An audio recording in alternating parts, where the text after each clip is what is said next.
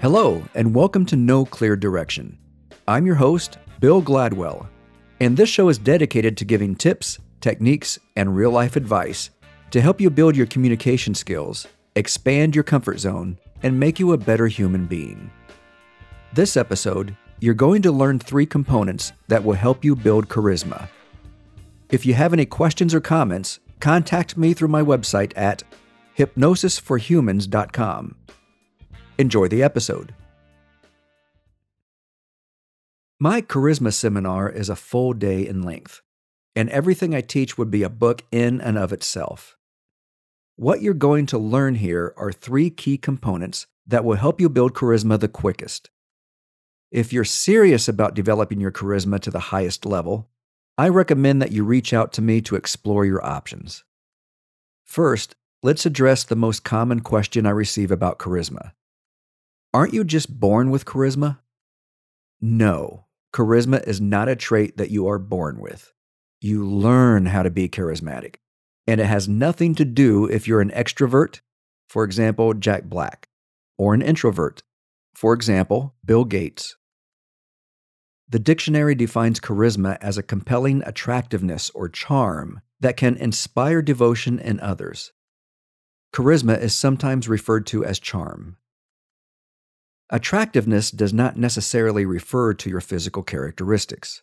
The clothes you wear, how you speak, how you carry yourself, and how you treat others all contribute to your attractiveness. If you lack in one area, you can make up for it in others. Developing charisma will increase your ability to influence others, create deeper relationships, and help you get more of what you want. Note: you can't fake any of these traits. You must be authentic and genuinely work on developing these traits until they become a part of you. Trait number 1, display power. Power doesn't specifically mean that you hold authority over others, although it can.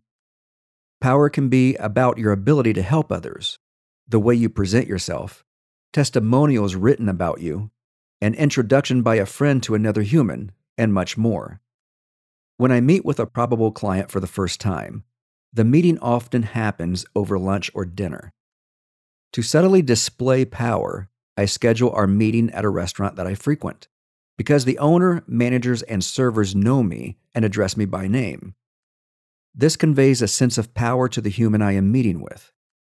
I often arrive early and give the manager my credit card with the instructions to charge the card without bringing a bill to the table. When my meeting is done, I leave the restaurant along with my probable client.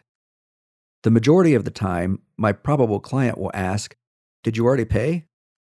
I respond with, "It's taken care of."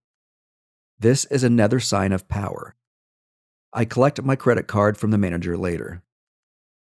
When I am conducting a seminar, I am the expert on the subject that everyone in the room is there to learn. That alone gives me power in the eyes of the attendees. Trait number 2, be in the moment. To be in the moment means that you are giving all your attention to what is happening right now. You're not thinking of anything from the past or the future. In other words, you're not dwelling on the argument you had with your significant other this morning or thinking about the party you're going to on Friday. You are focused on the human or group of humans in your presence right now, and nothing else. I was on my way to a theater to perform my 90-minute show. My vehicle died on the freeway approximately 15 miles from my destination. When I say died, I mean the vehicle was towed to the junkyard. I called the theater to ask if someone could pick me up on the side of the freeway. My ride showed up 20 minutes later, and I was on my way to the theater with no way to get home. Oh, did I mention this was my only vehicle? I arrived at the theater 25 minutes late. The audience had already been seated. I walked on stage, and nothing in my life mattered except for the humans filling the seats. They paid money to see my performance. I was not thinking about what happened just 30 minutes ago, that I no longer had a vehicle, or how I would get home later. I was fully in the moment because my audience was the most important thing in the world at that time.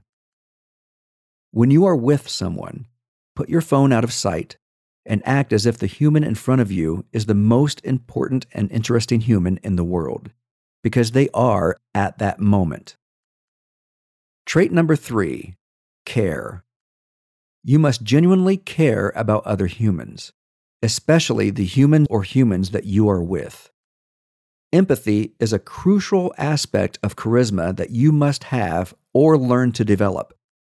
What draws humans to you is that you make them feel great and empowered when they are with you, and then they carry those feelings with them when you leave. If you don't truly care about others, nothing else matters. Thanks for listening to No Clear Direction. Again, my name is Bill Gladwell, and I do want to hear from you with questions and comments. You can contact me through my website at hypnosisforhumans.com. Now get out there and be nice, my fellow humans.